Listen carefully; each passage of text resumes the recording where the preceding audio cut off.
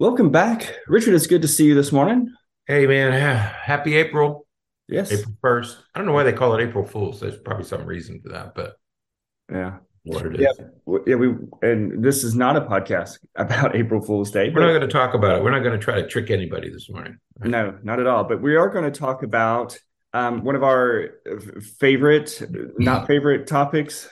One of the topics that we Right. talk about a lot with parents and but also with teachers and other people who work with children. We're going to talk a little bit about um, consequences and punishment. We did a series not long ago that Right. touched on this, but we hear from people, we see patients, and this continues to be a recurring theme of something that we need to talk about.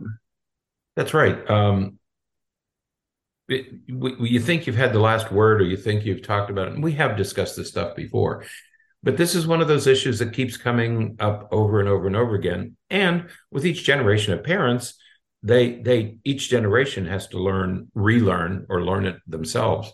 And we find in our clinical work that punishment can often create more problems than it solves. Okay, Hmm. so and that's typically the case. There's a lot of misinformation, a lot of misunderstanding of what punishment is and what it should do. And I think the most frequently used phrase is, "Well, you have to have consequences." I think that's the one that we hear most often is, "Well, we have to have a consequence." Yeah, we don't disagree, but we have to be very careful with this notion of we have to have consequences, and that's sort of what we want to talk about today. Is what do you mean you have? What do you mean by consequences? Right. Yeah. And all of this starts when kids are very young. You have that what we call the terrible twos, and when all the temper tantrums and things like that start, and Mhm. and that's when parents first start to get some of that resistance and dishonesty and some of those things from kids. But you also start to get some defiance at that point. Kids will, once a child learns to say the word no, learns the power of the word no, usually because they've heard that word so many times. Yeah, guess who used it first, Right. and Exactly. most often, right? Right. So Yeah, once a child starts to wield the power of the word no, they don't stop. And right. and so parents have to um, deal with that obstacle, the defiance, and and especially there's times when they're going to experience the same behaviors over and over and over again, Right. and the child continues to do the same behavior, and so it leads to a lot of frustration and stuff for parents. Right. Before when during pregnancy and infancy, all you hear parents say, "Well, I just want the baby to be healthy. I just want my daughter to be healthy. That's all. I just want her to be healthy." when, but when the baby's born, then they start saying, "Well, I'm glad that she's healthy, but I also want it to be a D1 athlete and a scholar. I want her to be a Rhodes Scholar and go to the NBA." Um, and so things change. But what really changes things is when the kids hit the terrible twos or threes and they Mhm. use the word no. The word no frightens parents. But remember that the word no has no more meaning to a 2 year old Right. than the word mommy or daddy. It's Right. just a word that they hear and it gets a reaction. They've heard it from their parents. Hmm. We taught them the word, we teach them all the words. They hear all the words from us first. But you needn't be any more frightened of the word no than you should be frightened of the word dada. Kids use words, and when a word is responded to, they use it again. That's Right. how we learn how to speak. And so this word no, they hear it from us, they learn how to use it, they use it with us, not because they're angry or defiant or disobedient, because it's another one of the words that they use. And so you needn't be frightened by this word no. Your child's not turning into a delinquent. Right. Nothing bad is going to happen. It's not their road to degradation. So don't be frightened by this word no. Know where it's coming from, and stay calm, and we'll be able to deal with it. But it's really not defiance. Right. And so we have these, one of the things we want people to think about is that you have these sort of graduations of Right? inappropriate Sins. behavior, You graduations of you have, sin. you have gradations of sin. Mhm. There in the Catholic Church, there are mortal sins and venial sin. Mortal sins are real bad. Venial sins are, yeah, you shouldn't do this, but no one's going to die. So you're right. we have gradations of misbehavior, Right. right? I mean, Yeah. some things you tolerate and some things you Mm. say, no, I have to put a stop to this right Yeah. now. So, mhm. Yeah. And so yeah, you have those that are less less tolerable and those that are a little bit more tolerable. And but the consequences or the punishments or our reactions to those should be similarly variable. They, Right. I you mean, don't pull the nuclear option over, the first time the child says no when you ask them to eat broccoli. right, You don't. You have to apply consequences that are appropriate, that fit what's happening. And right, so you have to have a toolbox full of different right, strategies. right. When you think in terms of the of misbehaviors that, and we've talked many times about misbehavior. When you talk about misbehavior, I think they divide into two classes. One are in one category, you have very big misbehaviors like biting and hitting and destroying, breaking things and Dangerous and hitting your, destructive. yeah, any physical aggression, destructive, so dangerous and destructive behaviors. Those are big things that you react to. There's another category of sins, and those are things that kids do repeatedly, even when they're told, you hear parents, I've told you 1,000 times not to do that. So I think that that's the other group of misbehavior that gets our attention and that we want to react to, and that we typically react to in sort of an aggressive way. Mm-hmm. I've told you 1,000 times not to do that, and now I'm really going to come down on you. Okay, Right. so those are the two times when we have to be careful: big sins and repeated sins. Right.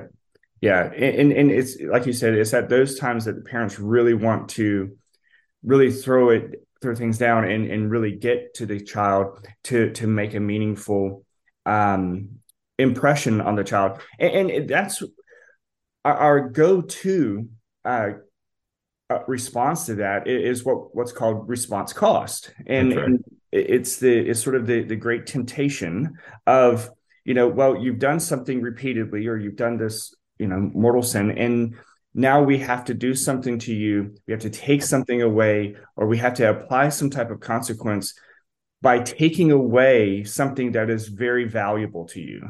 That's right. Sometimes that, or when we were kids, that was opportunities to go outside, or opportunities to be with our friends, and we were grounded, we were on restrictions. But now it's other things, and the idea is that if you apply a strong enough consequence, if you take something away that's meaningful enough, the child will suffer, and they will realize, oh, I shouldn't do that anymore, and the child will stop the behavior. That's right. Yeah, what you hear parents saying or thinking, I think it's what parents are thinking is, well, I have to discipline my child in order to shape her into this person. So I'm obligated as a parent. I feel that from teachers. I feel that from churches. I feel that from my family members. It's my obligation to discipline my child. So I have to have consequences to get my child to do this. But the other part of that is you start to get frustrated with your child's behavior. Either you get shocked by dramatic behavior, like your child hits you, or your child bites you, or your child runs away, runs out of the house. So you're shocked by that, or and shocked and angry, or you're shocked and angry by the repeated misbehaviors. That I've told you not to do this 1,000 times. And when you get frustrated, when you get to the end of your rope, parents typically say, I've got to stop this, and I've got to do something that registers with this child so that she will never do this again. Right. And typically what that means is I'm going to inflict enough pain, emotional or physical, or that's what spanking is about. I'm going to inflict enough pain that you will never do this again, that you're going to hear what I'm saying. You're going to know that I'm angry, and you're going to stop doing this once and for all. Right. And when you take something from a child, I'm going to take away and I'm going to inflict pain by taking something. That's called response cost. You are going to pay, you're saying to your child, you are going to pay a very high price for this behavior. Right. And I'm going to show you, I'm going to demonstrate, you're going to pay, it's going to cost you. Right. And that's what response cost is. Okay. Right. And parents reach for that thinking that if I inflict enough pain, I will get the result that I want. Right. Now, there are, and parents will tell you, and I don't think that we will deny this, that there are times when it works. There are Yep. times when Mhm. response cost works. Now, there are times when a hot poker would work, or at Yeah. times when a spanking would Right. work, or Mhm. times when lots of other things would work. It doesn't necessarily mean that it's appropriate Yeah, because, a taser would work. right, You do that again and I'll tase you. That probably that's not the issue. right. It works. The real problem is that although it may work, it only works temporarily. Right. And I think that parents really have a hard time appreciating this because I'm sure that the shock I know that sometimes it's really difficult for me to resist the um some type of expression when they say, I keep having to take her phone away because she just keeps doing it. Well, if the response cost, if the punishment or the consequence that you're applying, that you're trying to apply to hurt them so much that they won't do the behavior again, and you're having to apply that consequence repeatedly, Right. obviously that's not working. So why don't we try something different? I should not laugh because all parents have been through that. I mean, Yeah, all parents have said, Jesus, I've taken her phone 1,000 times. I've put them on restriction 100. All you're saying to yourself is, this isn't working. right. Okay. That's all you're saying. It's not working. So Mhm. let's move everything to another place. Right. Yeah, we joked about a hot poker or a taser a few minutes ago. Well, even those consequences only work if the hot poker or the taser is there. If you and the taser are there, the And threat of the punishment will work. But if you're not there, I can absolutely guarantee you what's going to happen. right. Right. So the first problem with response cost is that typically the effectiveness of it is only temporary. It Right. doesn't Right. last for very long. And parents find themselves having to use it again and again and again. The second problem is it's really only effective if everybody is okay with it. If everybody is okay with what it means. Again, kind of going back to that extreme example of a taser. Are you really okay using that extreme of a consequence? And Right. yes, hopefully there's no parents out there using a taser, but are you really okay with taking away your kid's phone that's really their only means of Mhm. communication with friends, their only connection with people? And again, if we're honest, their only connection with a lot of the things that they have to do at school because everything's moved to electronic, and that's Right. what they're using to research things and to look for things that they have to do for Right. class. Yeah. Parents take, that idea that you have to come up with something that everybody can live with. Today, parents are, I'll take her iPad. Well, in some schools, your school is an iPad. I mean, Right. you can't function without it. Yeah. And I can tell you that if a child, a typical teenager, preteen teenager has an iPad, they're going to find ways around all the restrictions. One way or the other, they'll find a way. Okay. Right. Well, and so what parents do in response to that is, okay, I will give it to you while you go when you go to school. That way you can get in touch with me if you need to. You have Right. access. You can use it for class and stuff. But when you come home, then I'm going to take it. Okay, but they're still going to be using it throughout the day Mhm. for all these things, and it's like a New Year's resolution, right? The first time the kid comes home and doesn't hand it over immediately, the parent, will kind of get at them a little bit, but slowly over a couple of days, the parent stops asking for it. Right. And so now the consequence has gone away. Really, nothing is happening. And then we're just in the same spot where things are going to become frustrating for the parent again. Right. And when we talk about only if you can all live with it, there are many times when you say to a child, you'll have a child and you'll say, okay, honey, you broke the rule. So I have to, you can't go out on Saturday night because you violated this, whatever it was. And the child's like, yeah, that's fair. I did, broke the rule. So that seems fair and I'll accept that. Okay. Other kids will say, that's not fair. And then you're going to get into a power struggle. You're going to get into a battle that's going to end badly because now you're introducing adversity. You're creating an adversarial relationship. So be careful. Know the child that you're punishing. Some kids can tolerate it, Right. and some kids can't. And you have to know the child you're working with, because if a child sees it just as pain, just you're just inflicting pain on me, and there's no point except to punish, you're probably going to get some resistance and you're going to create an adversarial relationship. Whereas if you have a reasonable consequence that makes sense to the child, what makes sense to an 8-year-old, what makes sense to a 15-year-old, if it makes sense, they're going to do it. They're going to comply. I just had this conversation with a teenager last week where, the parents, her grades aren't where they need to be. And she acknowledges that, but parents, of course, immediately go to take her phone. And she says, I don't know what they think they're accomplishing. Right. My phone has nothing to do with why I'm not making why my grades are poor. That's right. And so it makes the child, the teenager in that case, and oftentimes by the time you get to teenage years, this is when it starts, where it's just like, okay, take it. I don't want you to take it, but take it. It's not going to change anything. Right. And if the child doesn't change, and if the girl doesn't care about her grades, the parents care about grades. If the girl doesn't care about getting A's, it doesn't matter what you take.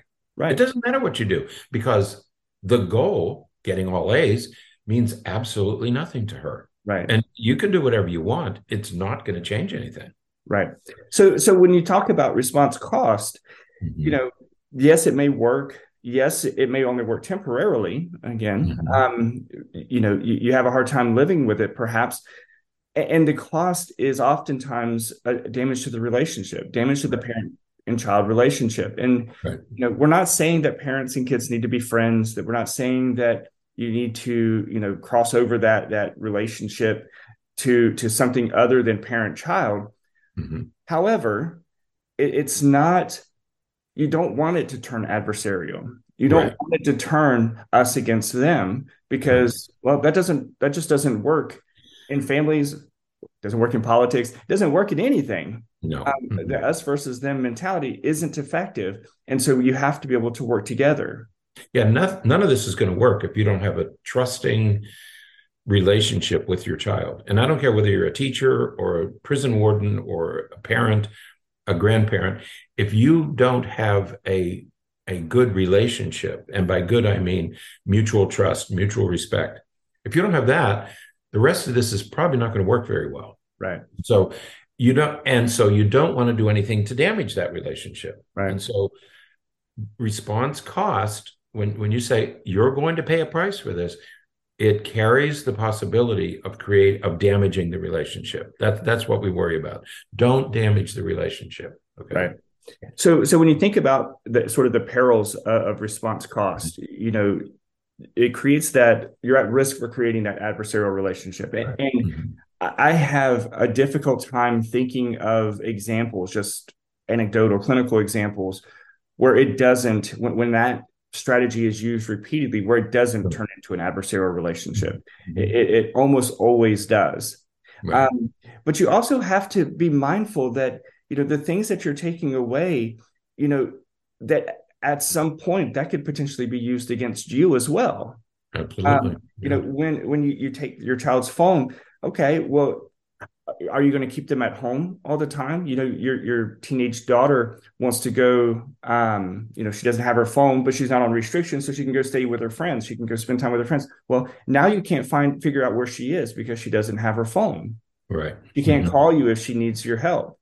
Right. So now are you going to give her phone when she's going out with her friends, or are you going to keep that? Or not only is she on restrictions from her phone, is her phone taken away, but now she can't go out with her friends either.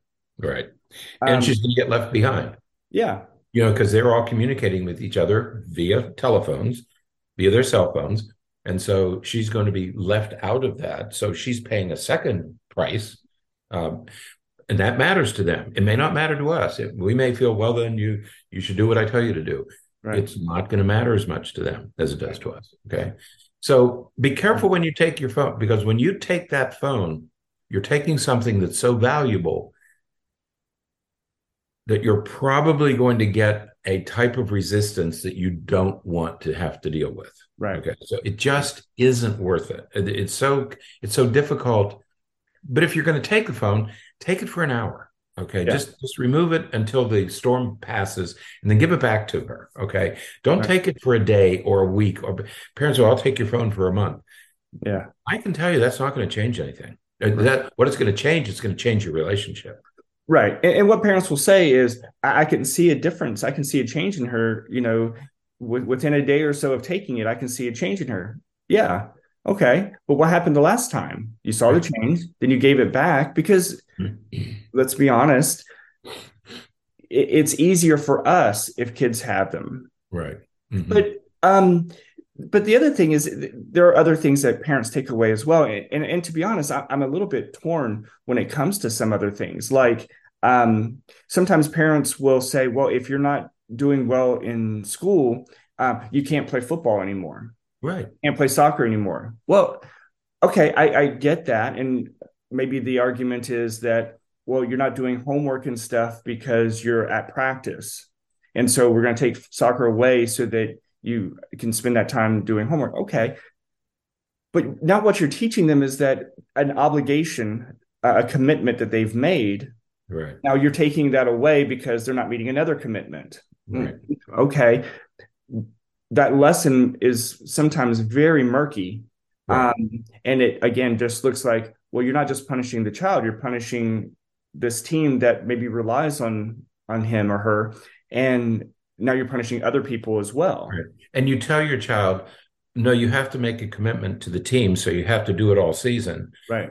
Unless I change the rule and yank right. you out because you're not getting good grades. If you see the contradiction there. Okay. Right. You're trying to teach one lesson, but then you undo the thing at the child's expense. Now you have an adversarial relationship. Right. The other thing you don't want to do is you don't want to use consequence. You don't want to take things away that you really want your child to do. Right. Most parents will say, I really want my child to go to prom. It's one of those rites of passage that when they're juniors and seniors, I want him to have that experience. Well, then you can't use prom as a consequence. Right. Because you really don't want to do that. And typically what happens is the parents will threaten to use the prom, and at the last minute, they'll give in. And they'll say, oh, okay, well, you can go. And you've undone the consequence. Now it's not going to work. You don't use sports. You don't use proms. You don't use things that you really want your child to do and that your child will probably benefit from. Right. So don't take that stuff. All right. And don't take something that's going to inconvenience you. Right. Like you said, the phone. If you take their phone, then you're inconvenient. Parents say, well, you can't drive for a month. Well, now that obligates the parents, okay? Right? And what parents will say invariably is, well, if they can't drive, then that means that they can't do those things. All right. So now the punishment isn't just that you can't have the car. The punishment is that you can't see your friends, that you can't go to practice, that you can't go do this, and that you can't do. Right. Now that is a much bigger consequence. And again, those are consequences that have nothing to do with what you're trying to teach. Right. What you're trying to get your child to understand. And so you can't, and again, that's where it turns into a power struggle that invariably the parent's going to lose. Because as you said, the example with prom and sports and stuff is we want our kids to do some of these things. Right. We don't let our kids join a sports team, or we don't let our kids do some of these things just because they want to. We do it because we want them to do those things. That's right. It's being on a sports team or a gymnastic or any band, whatever activity it is. That's not a privilege. That's part of child development. It's right. Part of what you want your kid. You want them to be a member of a team, to learn how to sacrifice, to learn how to manage their schedule. Being on a team of any type, whether it's Boy Scouts or sports or whatever it is, teaches responsibility. Right. It teaches them how to handle multiple obligations. Right. That's a good thing. You want that to happen. So don't use that. It's like telling your child, well, you can't go to school today because you broke curfew. Right. Same with the sports team. It's not Right. a privilege. It's an important part of child development. Yeah.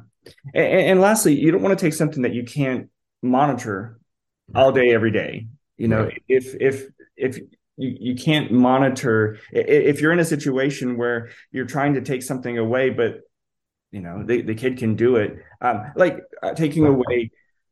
Parents have a hard time with this sometimes. Parents sometimes will work to take away social media. And so they will say, okay, well, no, you can't be on Instagram, or you can't be on this app or that app. Fair enough. I get that. But if you don't work with your kid so that your kid really understands why, and you don't have that relationship with your kid, Right. they're going to go on their friend's phone and they're going to log in with their friend's phone, and That's still are right. going to access those apps. Or Right. they're going to log in on a computer and they're still going to access those apps. So you Right. have to have that relationship is so important, Right. because if you want it to be effective, if there really is a purpose for them being not to have access to something, then Mm-hmm. they have to understand that. And that's only through that communication, that relationship. That's right. Parents will say, well, my child's not getting up in the morning. I can't get her out of bed in the morning. Well, that's because she's staying up too late at night. If children sleep sufficiently, they're going to get up in the morning. If they can't get up, they're staying up late. Why do they stay up late? They're on their devices. Well, we take all the devices and we put them on the chargers in the kitchen. Mm-hmm. So what happens? The kid gets up in the middle of the night, goes and gets the device and plays video games for 3 or 4 hours, and then can't get up in the morning.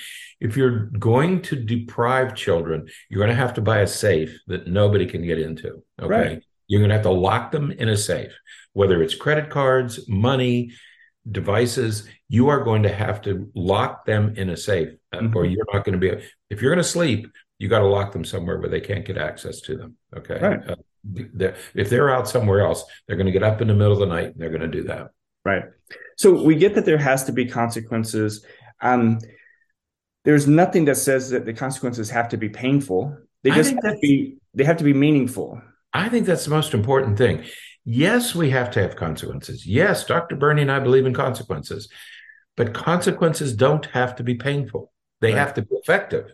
Right. They don't have to be painful. Right.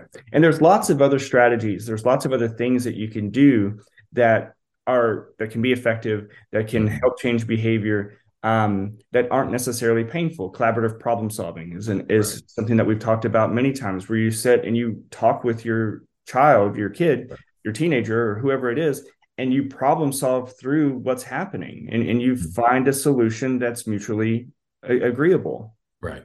Right. And if you can it took me 4 kids to learn this. If I can make a change that gets me the result that I want, I don't need to bring my kid into it at all. Right. But all I want is for this behavior to change. Okay. Right. If I can get the behavior to change by making a change in what I'm doing, I get the result that I want. I don't have to inflict pain on my child in order to change a behavior. Right. Absolutely. So you might be able to do, when you think about consequences, first of all, think about what you might do that doesn't involve the child at all, that still gets you the result that you're looking for. Absolutely. So we would strongly encourage folks to resist that temptation of going towards response cost in the future when you're working with your child and trying to change behavior. And just remember the one point, if nothing else, just remember the one point that if the consequence that you're applying, if the thing that you're taking away isn't the cause of the problem, or you're having to take it away multiple times because of the same thing, that strategy is not working, and let's just try something different. Yeah, if you find yourself doing it over and over and over again, we need to talk about some new strategies, okay? Because and all that we're saying is, you don't hit a home run every time. You're not going to get it right every time when you're working with children or adults. You can apply all the same stuff to other relationships, not just children. You're not going to get it right every time. It's organic, it's dynamic, and you have to, you try different things, and many of them won't work. So just keep change. Be willing to change. Don't say, we used to, with spanking, they would say, well, I guess I have to hit them harder, or I have to hit them more. Well, spanking doesn't work. Doesn't matter how often you do it. Absolutely. So, all right. Well, that is it for today. Until next time, stay happy, stay healthy, and forget to be afraid.